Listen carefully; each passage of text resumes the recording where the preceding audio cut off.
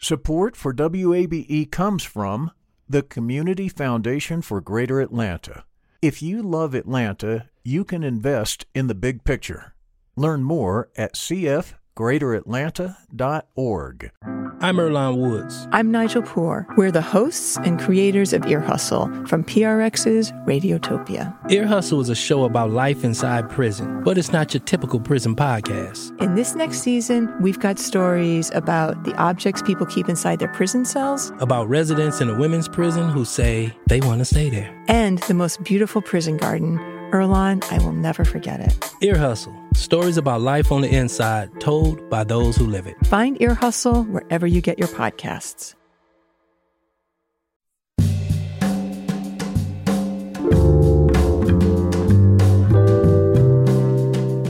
From WABE in Atlanta, welcome to this Monday edition of Closer Look. I'm Rose Scott. Coming up on today's program, we're kicking off our Paycheck to Paycheck series, looking at how folks here in Georgia and the Atlanta region are, or maybe not, making ends meet. I'll be joined by Robert Lerman from the Urban Institute and Professor Solani Vastani from Emory University for discussion on how and why households are living paycheck to paycheck. Plus, we'll look at the ongoing war in Ukraine through the eyes of Ukrainians living right here in Atlanta. Those conversations are just ahead, but first this. Speaking of Ukraine, Georgia U.S. Senator Jon Ossoff says he is worried the Russian invasion of Ukraine will have far-reaching effects across Eastern Europe. He spoke with WABE over the weekend. Many Ukrainians have been and will be killed, maimed, dispossessed, displaced by this military assault. And this invasion also poses a risk of broader conflict, as well as of a refugee crisis in Eastern Europe. Senator Ossoff says he's meeting today with Biden administration officials, including the Joint Chiefs of Staff and Secretaries of State and Defense. In other news, state lawmakers are looking to strengthening Georgia laws on lead exposure in children. As Molly Samuel reports, the state lags behind federal guidelines on when to trigger an investigation. Kids who are exposed to lead can end up with lifelong challenges. It affects their brains and nervous systems and can cause learning and behavior issues. The CDC recommends that if a child has high enough levels in their blood, that there be a follow-up to find and remove sources of lead in their homes, for instance. Georgia has a law like that, but it's at a much higher threshold than the CDC guideline. State Representative Katie Dempsey, a Republican from Rome, says that means there's kids with lead levels in their blood who may need that follow-up, but who aren't getting it. So missing a population of children that have been exposed is our challenge right now. This also prevents the state from pursuing enforcement against landlords until the blood level reaches this level. Dempsey is sponsoring a bill that would bring Georgia in line with the federal guidelines.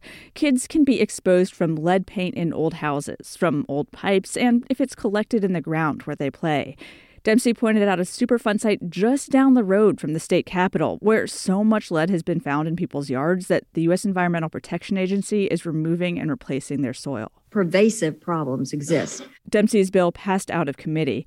Meanwhile, the Biden administration is also working on its approach to lead, developing a plan to reduce kids' exposures and to find and work with communities that are affected by high lead levels. Molly Samuel, WABE News. And finally, Atlanta United is off to a good start. The team started its Major League Soccer season Sunday with a 3-1 victory over Sporting Kansas City. Joseph Martinez had 2 assists in the game for Atlanta, and 17-year-old Caleb Wiley, congratulations, scored in the 89th minute during his first ever game with the Five Stripes. Long ball through. It's Caleb Wiley around away from him. He gets the touch of the day, and the 17-year-old on his MLS debut seals it for Atlanta. Way to go. A crowd of more than 67,000 fans packed Mercedes-Benz Stadium to watch the win. Atlanta United travels to Colorado for a match against the Rapids on Saturday evening. This is Closer Look.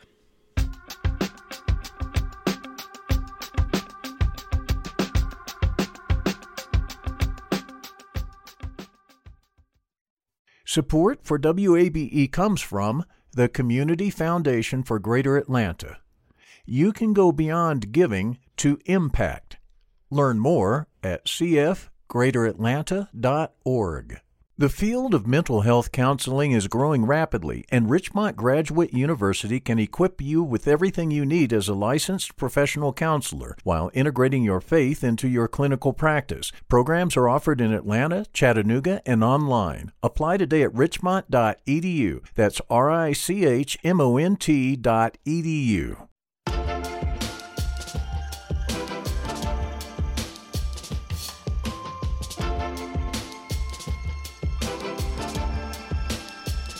And you're listening to Closer Look from WABE in Atlanta. I'm Rose Scott.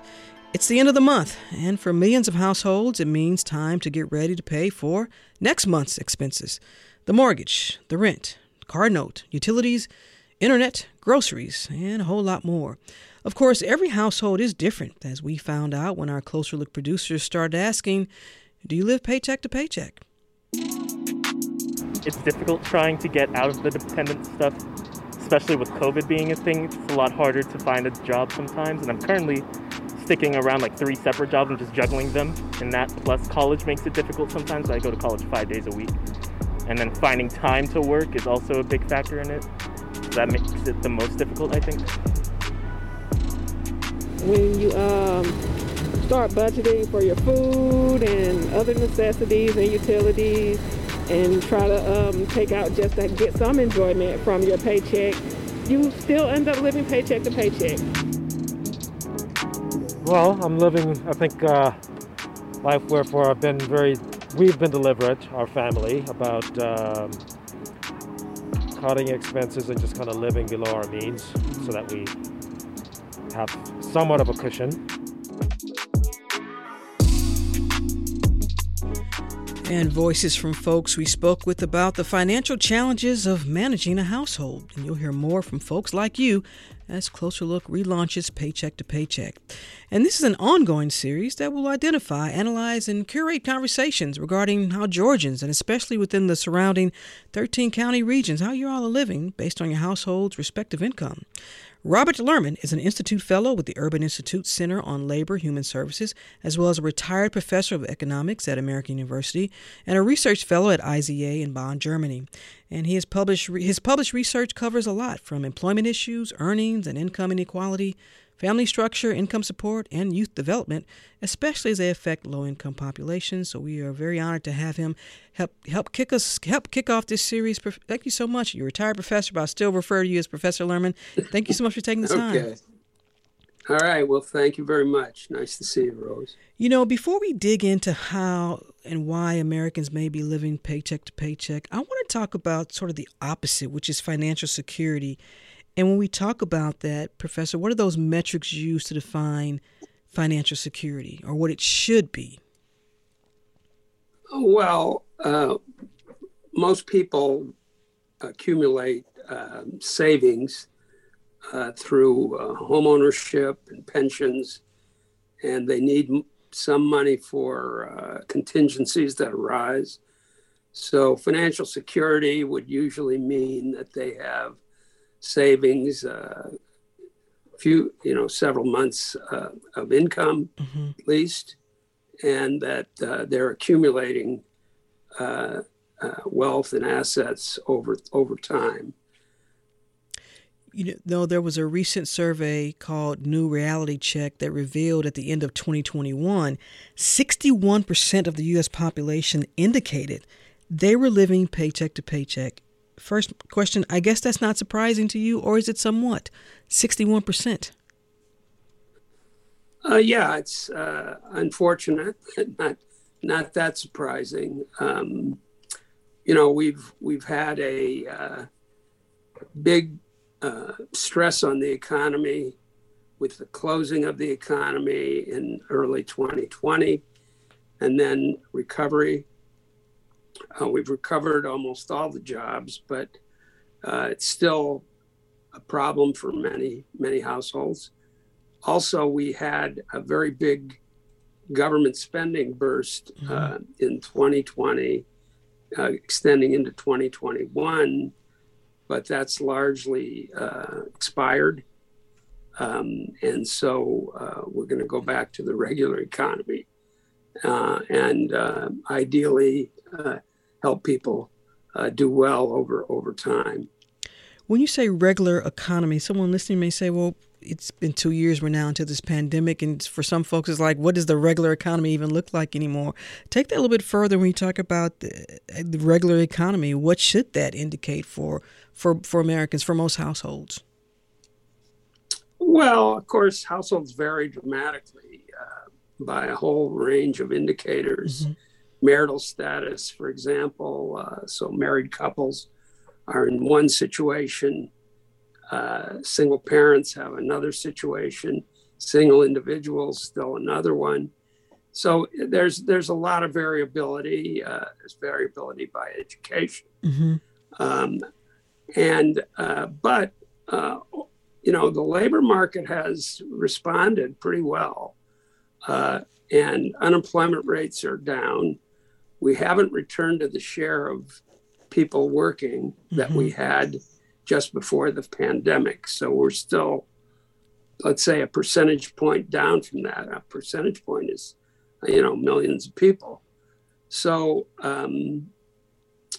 the issue now is going back to our structural issues. That is, are we training people well? Are people going into good careers? Mm-hmm. Are they saving appropriately?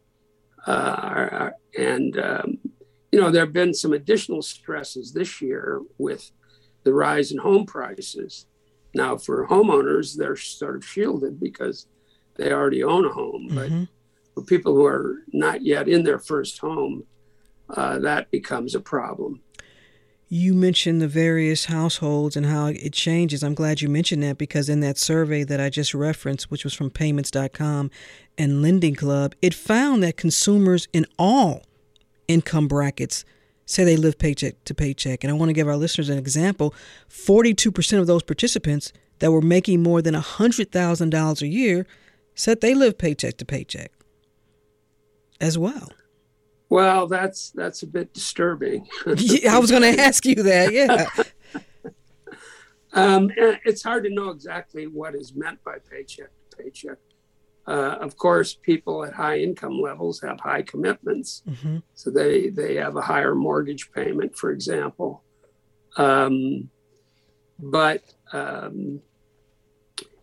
Ideally, as your income goes up, you should be able to put some away for savings and to accumulate some assets that you can draw upon. Well, and we should note too, a household where the income is $100,000 a year, if it's just one person or if you have 4 kids, maybe it's a multi-generational household as well. So you're right in the sense that, it depends on the circumstance of the household. Well, let me ask you this then. When you reflect on the current state of the nation's economy versus 2 years ago, pre-pandemic, some economists have said, you know what, we fared okay as a nation. Others would say maybe as a nation, but when you get into subpopulations based on race and income and even rural and urban, you're going to have a whole different set of circumstances. And you ask those folks how they're doing, they're going to say, you know what, this has probably been very, very tough post-pandemic. Yeah. Go ahead. Well, in the month before the pandemic exerted very big economic changes was February 2020. And as of late 2019, if you look at people's incomes in 2019, there had been healthy income growth all around. Unemployment rates were way down, below 4%, including for African Americans and Hispanic workers. And we made the decision to close big parts of the economy. Mm-hmm. And we lost 25 million jobs in 1 month. That's an unprecedented number. It took, even till now, the share of people employed is still not quite back to where it was.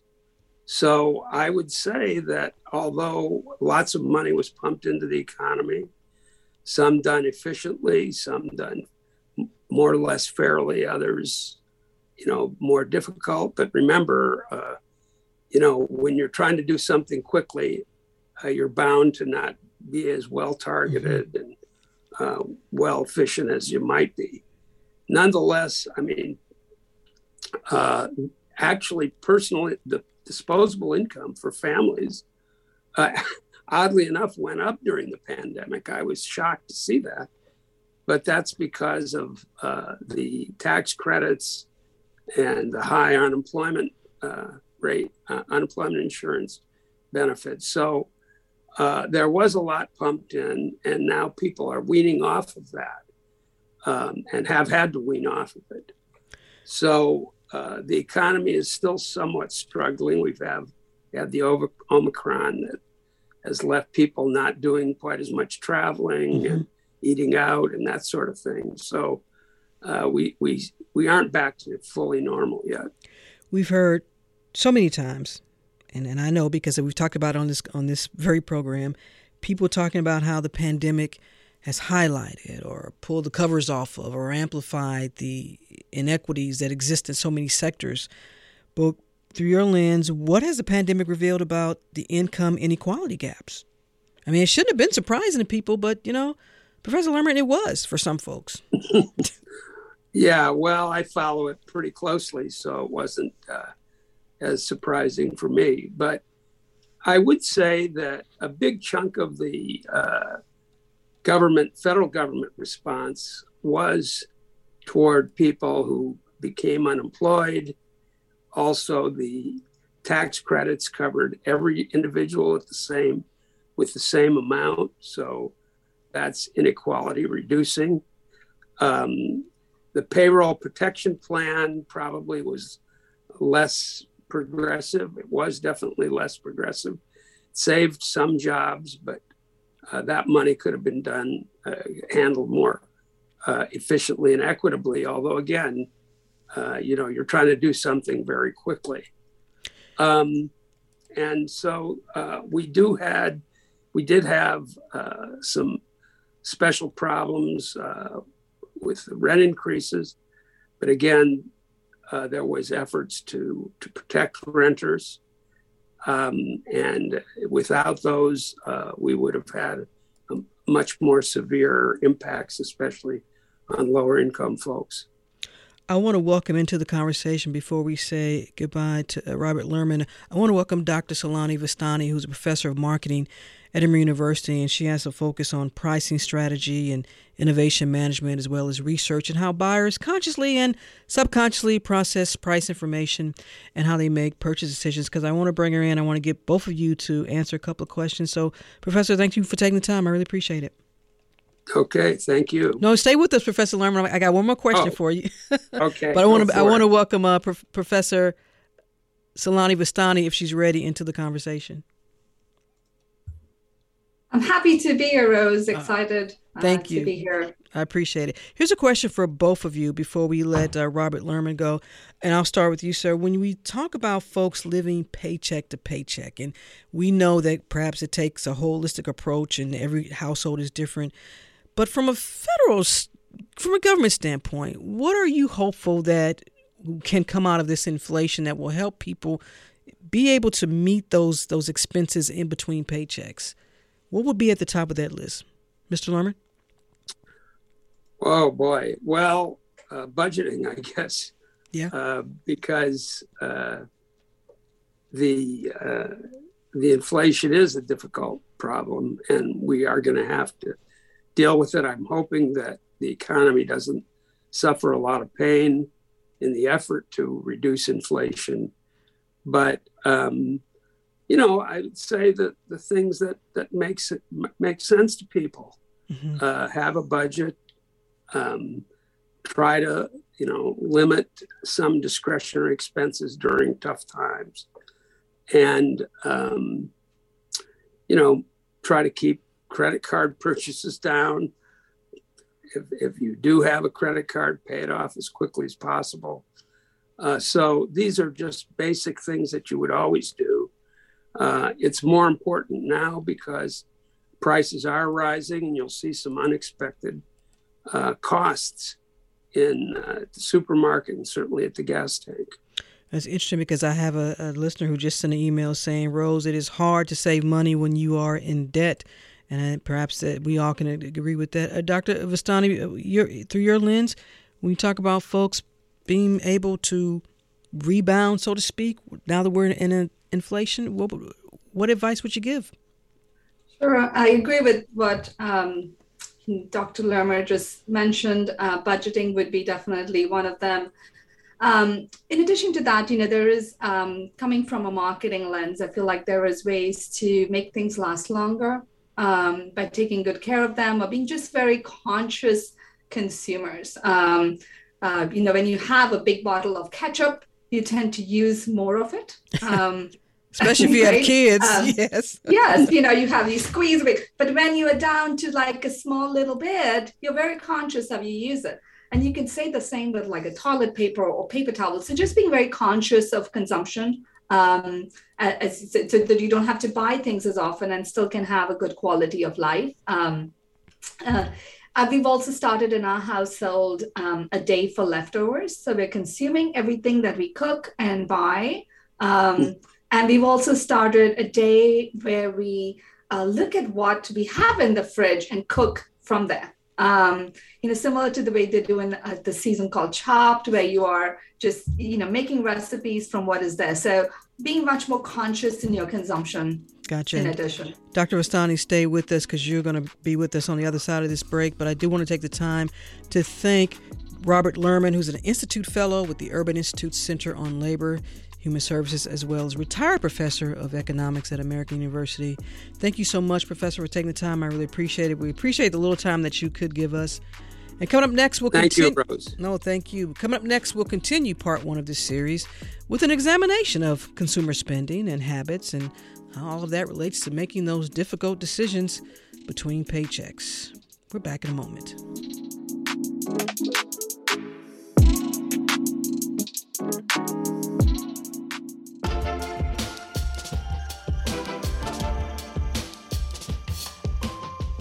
And Closer Look continues from WABE Amplifying Atlanta. I'm Rose Scott.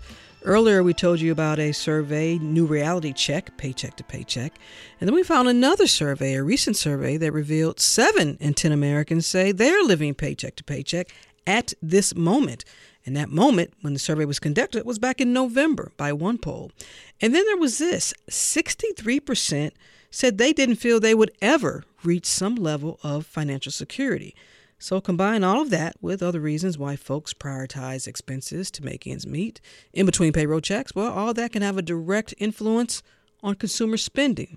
So we'll continue Closer Look's Paycheck to Paycheck series with Dr. Saloni Vastani, who's a professor of marketing at Emory University. And Professor, let's begin with defining consumer spending. I know there are a lot of specific metrics or even categories that fall under that, but for our listeners, sort of define when we talk about consumer spending. What are we talking about here?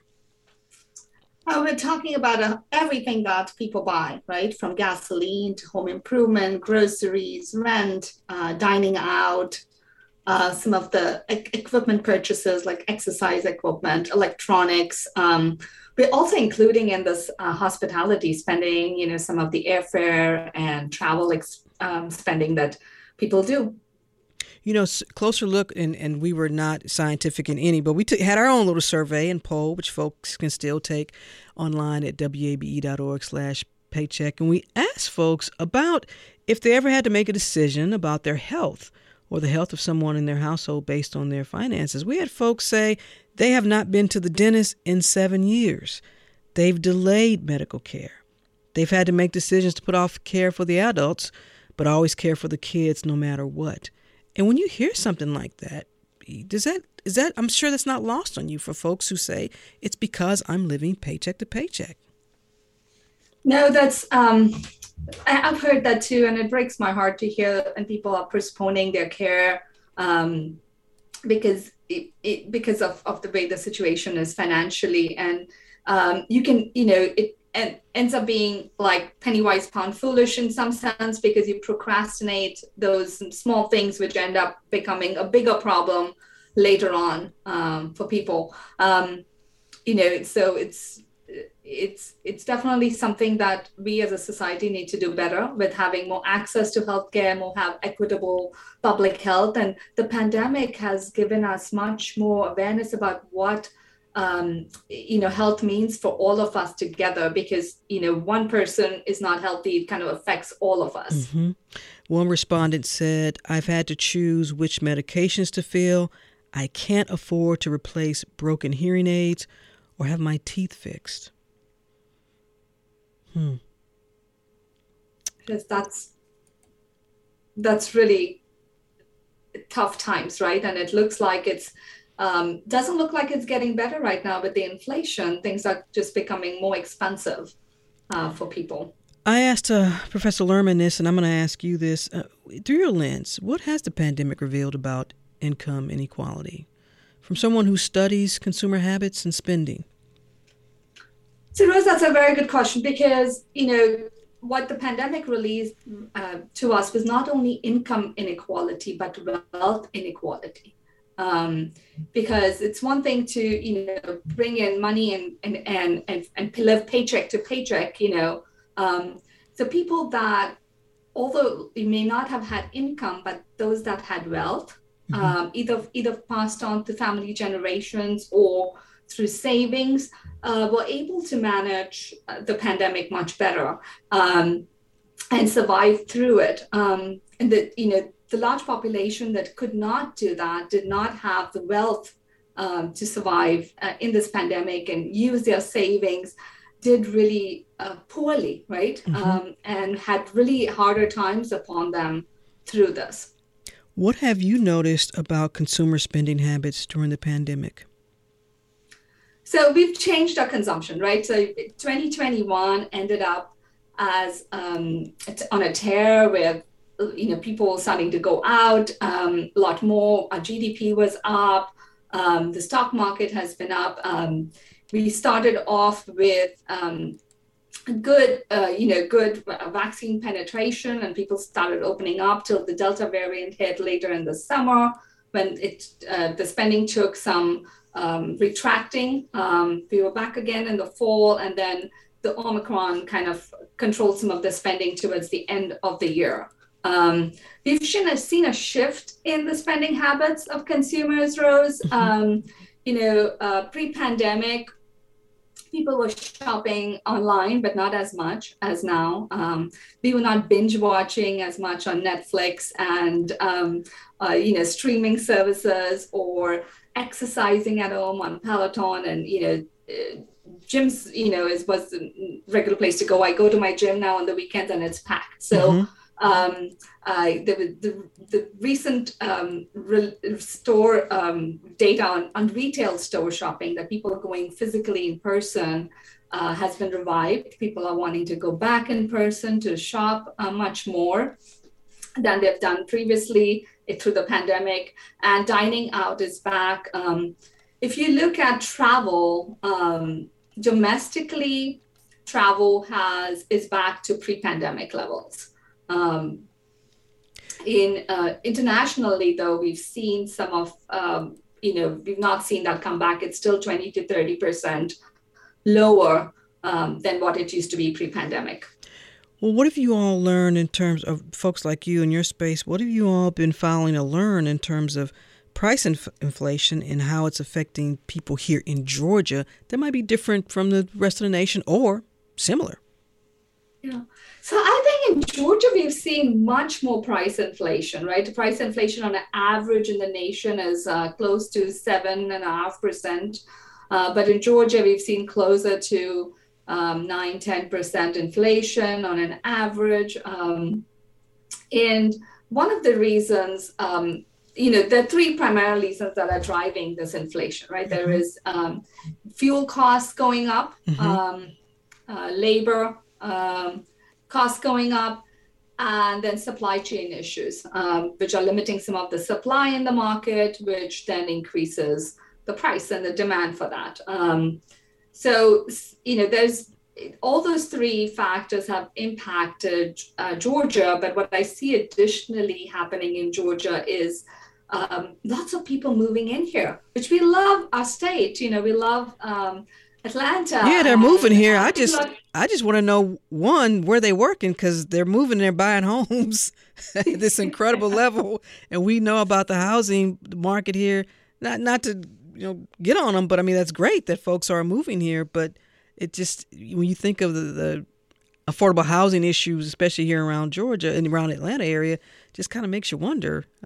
Yes, and so many of these people are moving from the north. I've heard people moving from California and Chicago and New York, and for them, paying an additional 20% on the house is not that much, because that's the reference point, what we call in marketing, right? The reference point that they have for an average home price is much higher in those regions than what we have here. So they are going over asking price here and kind of driving some of that inflation for us.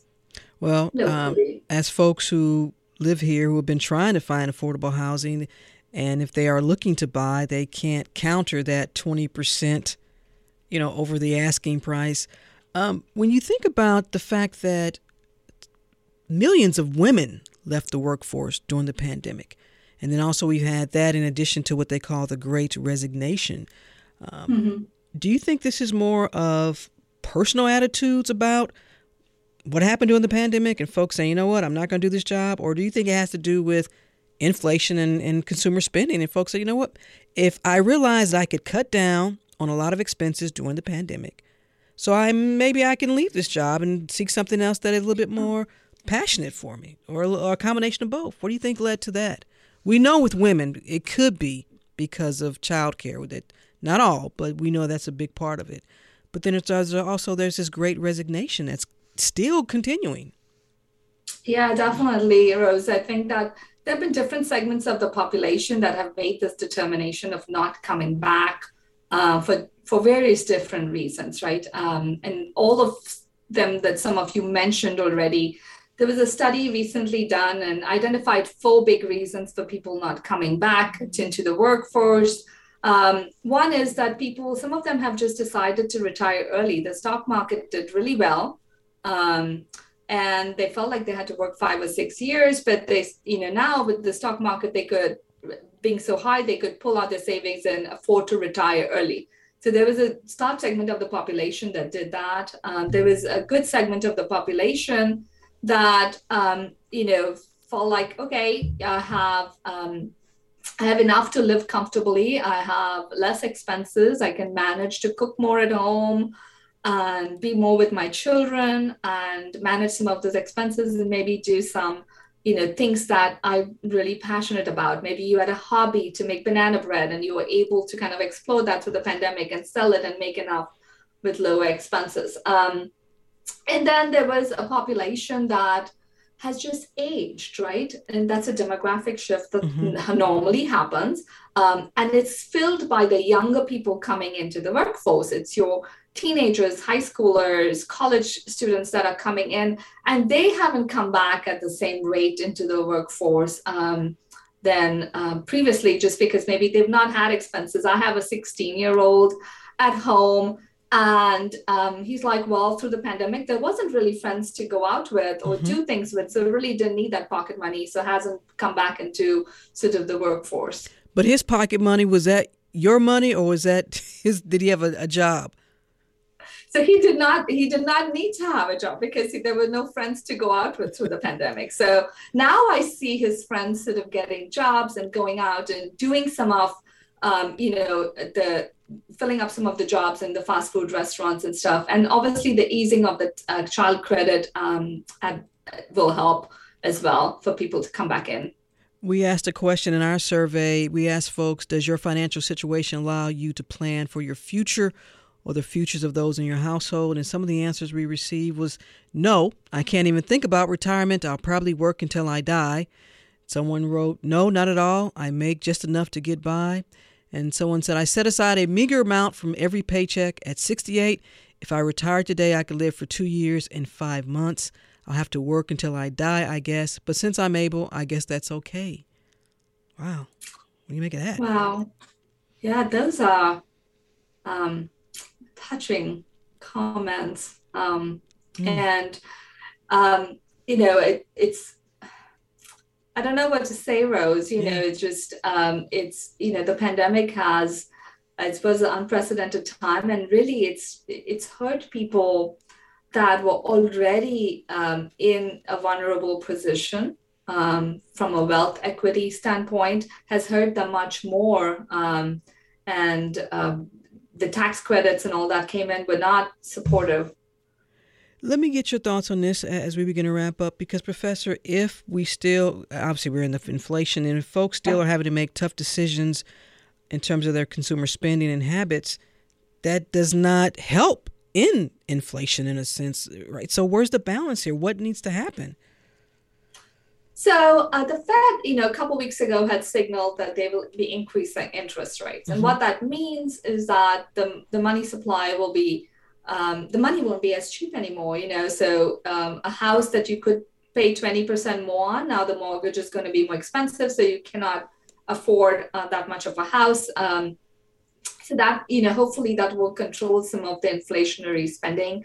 Unfortunately, what's happening with the situation in Ukraine and Russia has, risen the oil prices, which also will put some of the brakes on the inflation, and control some of the economy there. But in the meantime, it's a big economy, so it's going to take some time. All these changes that happen don't overnight change the situation. Right. I was talking to several business owners in the last few weeks, and they are seeing like 10% to 50% costs go up for their raw materials. At some point, they're going to pass it along to the consumers. So some of these changes are going to take some time. In the meantime, what should a consumer do? Postponing some of that discretionary spending would be one of the things. Budgeting, making much more conscious decisions on purchases and where you're spending. If you're going to do a trip on spring break, maybe shop in a state where the gas, fill up at a state where the gas prices are lower. And just being more conscious of where you're spending your money. I just feel like when I keep a tab of where I'm spending the money, it automatically makes me more conscious of it, and I have more savings, right? Versus swiping the credit card or having a bunch of cash and then I don't know how I've spent it. Yeah. Of course, the problem is for so many people, they don't even have that option, because once the first paycheck hits, they've got to pay all the expenses, and then they have very little to save. Dr. Saloni Vastani is a professor of marketing at Emory University with a focus on pricing strategy and innovation management, as well as she researches how buyers consciously and subconsciously process price information. Dr. Vastani, we want to have you back. Good conversation. Thank you, Rose. You're part of my evening commute. So it's kind of surreal to be talking to you, but I'm excited and I'm happy to be here. So today, when you're on your evening commute, and hopefully you won't be stuck in traffic, burning gas, Dr. Vastani, you'll be listening to yourself. Thank you so much for taking the time. I really appreciate it. Bye-bye.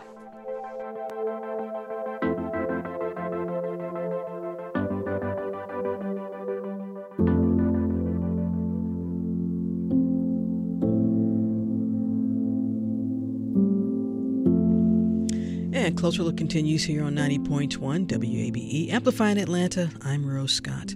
Earlier today, a Ukrainian delegation arrived at the Belarus border for talks with Russian officials, though prospects looked uncertain at best. We now know those talks have ended. As to what will transpire after the discussion is a wait and see. Meanwhile, at the time of this broadcast, the Associated Press reports that fighting has slowed a little around the Ukrainian capital of Kyiv today. Long lines formed outside supermarkets as residents were allowed out of bomb shelters and homes for the first time since a curfew was imposed on Saturday. It's a situation, no doubt, that Ukrainians all over the world are watching, including my next two guests. We have Natalia and we have Lilia. And Natalia is president of the Georgia chapter of the Ukrainian Congress Committee of America. And Lilia Malachuk is a partner at Bear Wilson Sharma, a law firm in Peachtree Corners. Thank you both for taking the time. I really appreciate it. Thank you. Thank you for having us. I realize this is a difficult time for both of you, but and Lilia, I'll start with you. Where'd you grow up, and how long did you live in Ukraine? I was born and raised in central part of Ukraine, closer to Cherkasy, I then spent a lot of years in Burundi, Africa, so I kind of traveled between both. But Ukraine is definitely home. Natalia, what about you? I born and raised in Western Ukraine, Ternopil. However, after the college, I moved to Kyiv, where I spent 6 years of my conscious professional life. Kyiv is my second motherland after Ternopil. And then, of course, America. Natalia, I'll stay with you. What are you hearing from folks that you know? Or are you able to hear from them back in Ukraine? At this point, the conversation is very short. The main question is, are you alive? Are you all right? And just very short answers like, yes, I am. And then when I send the next question, I don't have an answer. At this point, it's just the matter of knowing that these people are alive.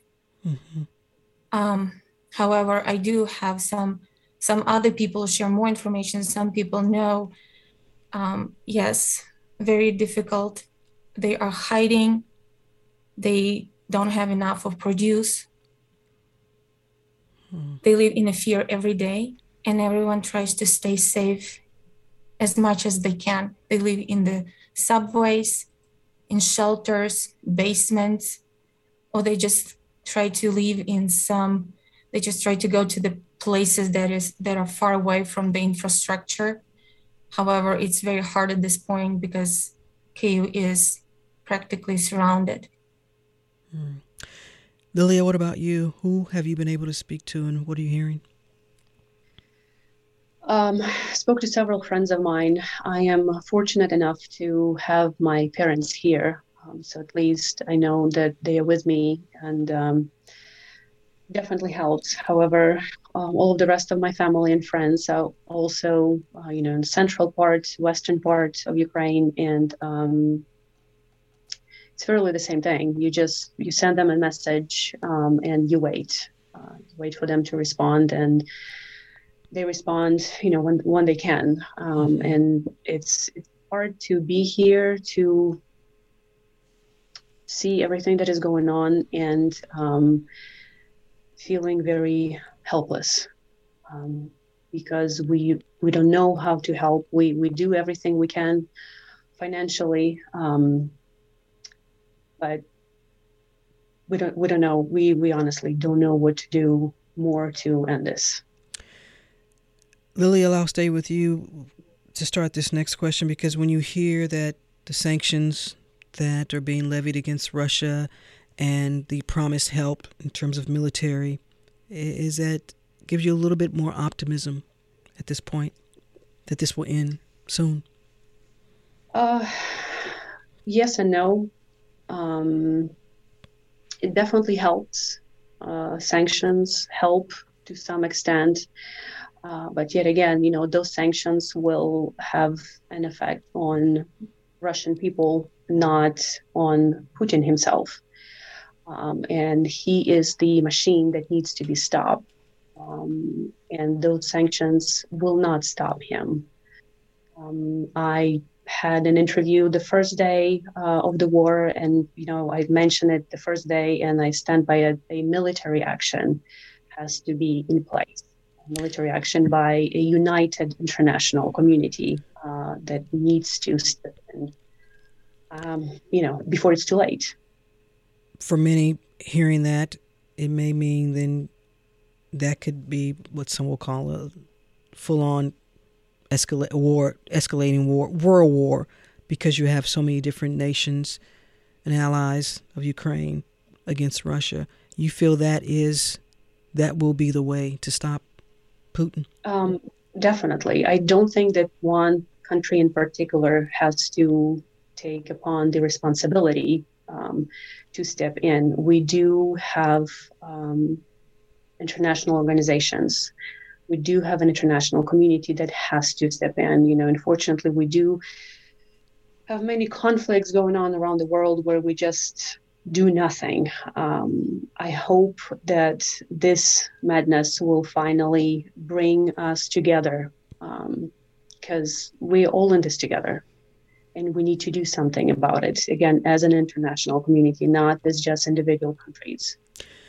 Natalia, let me ask you that question first. With the sanctions that have been levied, is that enough? Does that give you some optimism?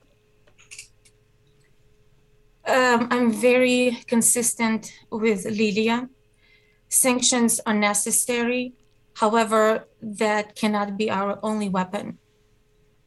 The enemy we're dealing with does not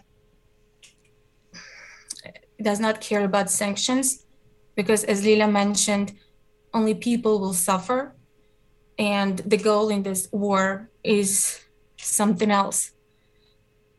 We need to defeat the enemy only with the same methods he is invading us. It's like the language of war, and sanctions, unfortunately, are not enough. We need weapon, we need physical help. That's my opinion. You say I have, because historically we know what are we dealing with, because we know our history, and historically we have to fight only with actions.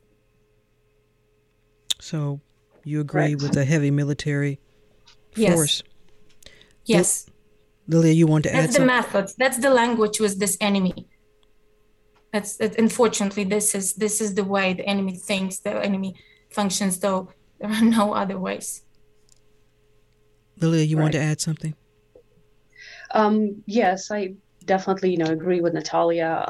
I also would like to see presence of some international organizations on the ground, such as International Red Cross.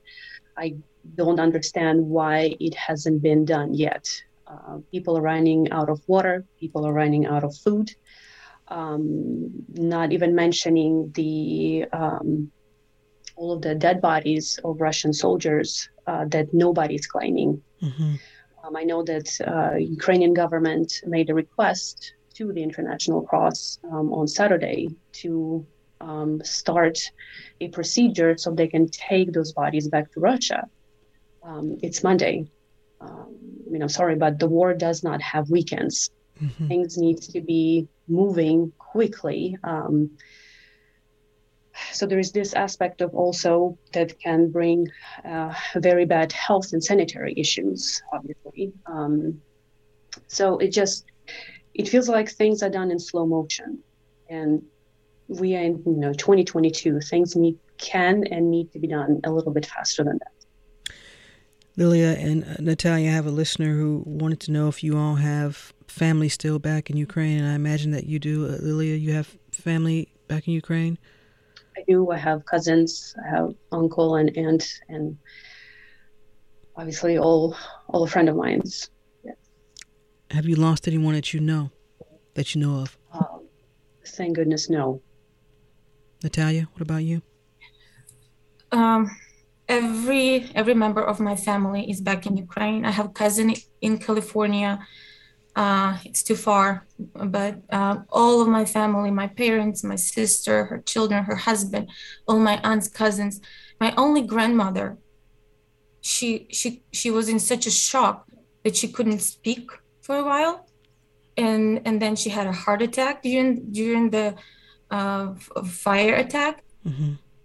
She can't handle this, and haven't lost anyone, thank God. However, my heart is broken for my grandmother that cannot understand, after surviving everything she's been through in 2022. It's unbelievable to go through things like that. To survive the starvation, survive war, and now this in 21st century. It's unbelievable. So she's suffering mentally, and she had a heart attack. But yes, everyone from my family is back home. How have you all here in the Atlanta area, the Ukrainian community, you're coming together? And I imagine that helps a little. Maybe definitely. Yeah.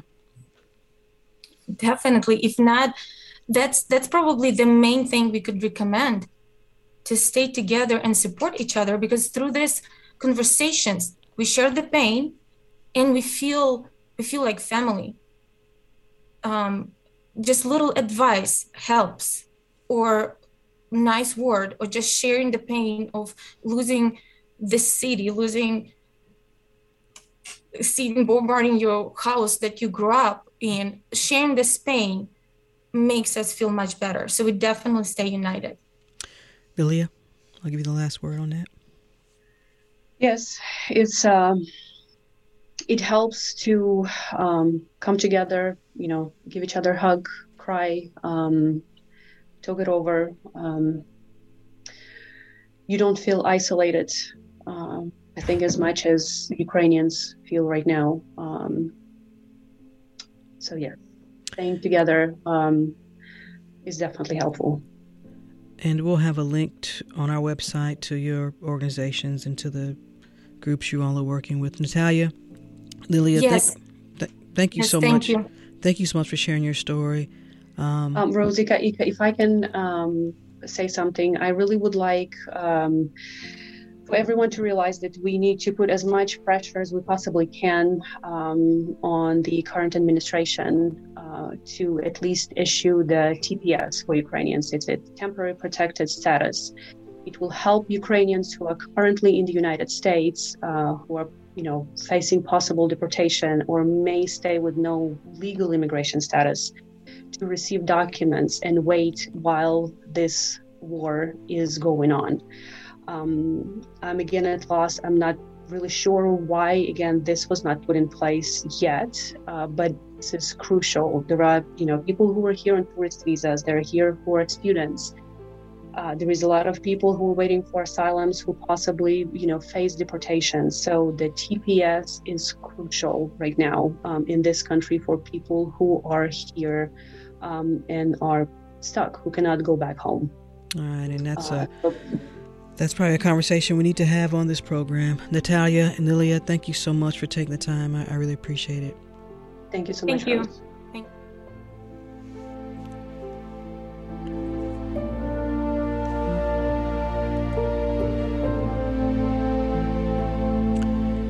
And that's it for this edition of Closer Look. Our senior producer is Sam Whitehead. Our other producers are Janine Eder, LaShawn Hudson, and Daniel Razel.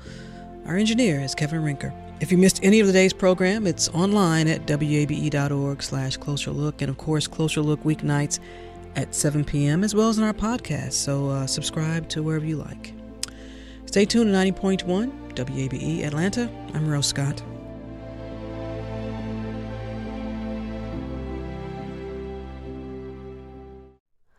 Hi, it's Terry Gross, the host of Fresh Air. We bring you in-depth, long-form interviews with actors, directors, musicians, authors, journalists, and more. Listen to our Peabody Award-winning Fresh Air podcast from WHYY and NPR. Local, state, national politics. WABE and NPR have the coverage you need. I'm Jim Burris, host of WABE's All Things Considered. Whether it's on the air at 90.1, streaming online, or connecting through our mobile app, WABE keeps you on top of election 2024 in what's sure to be a pivotal year in politics. And for candidates and ballot information, visit our election hub at wabe.org/election 2024.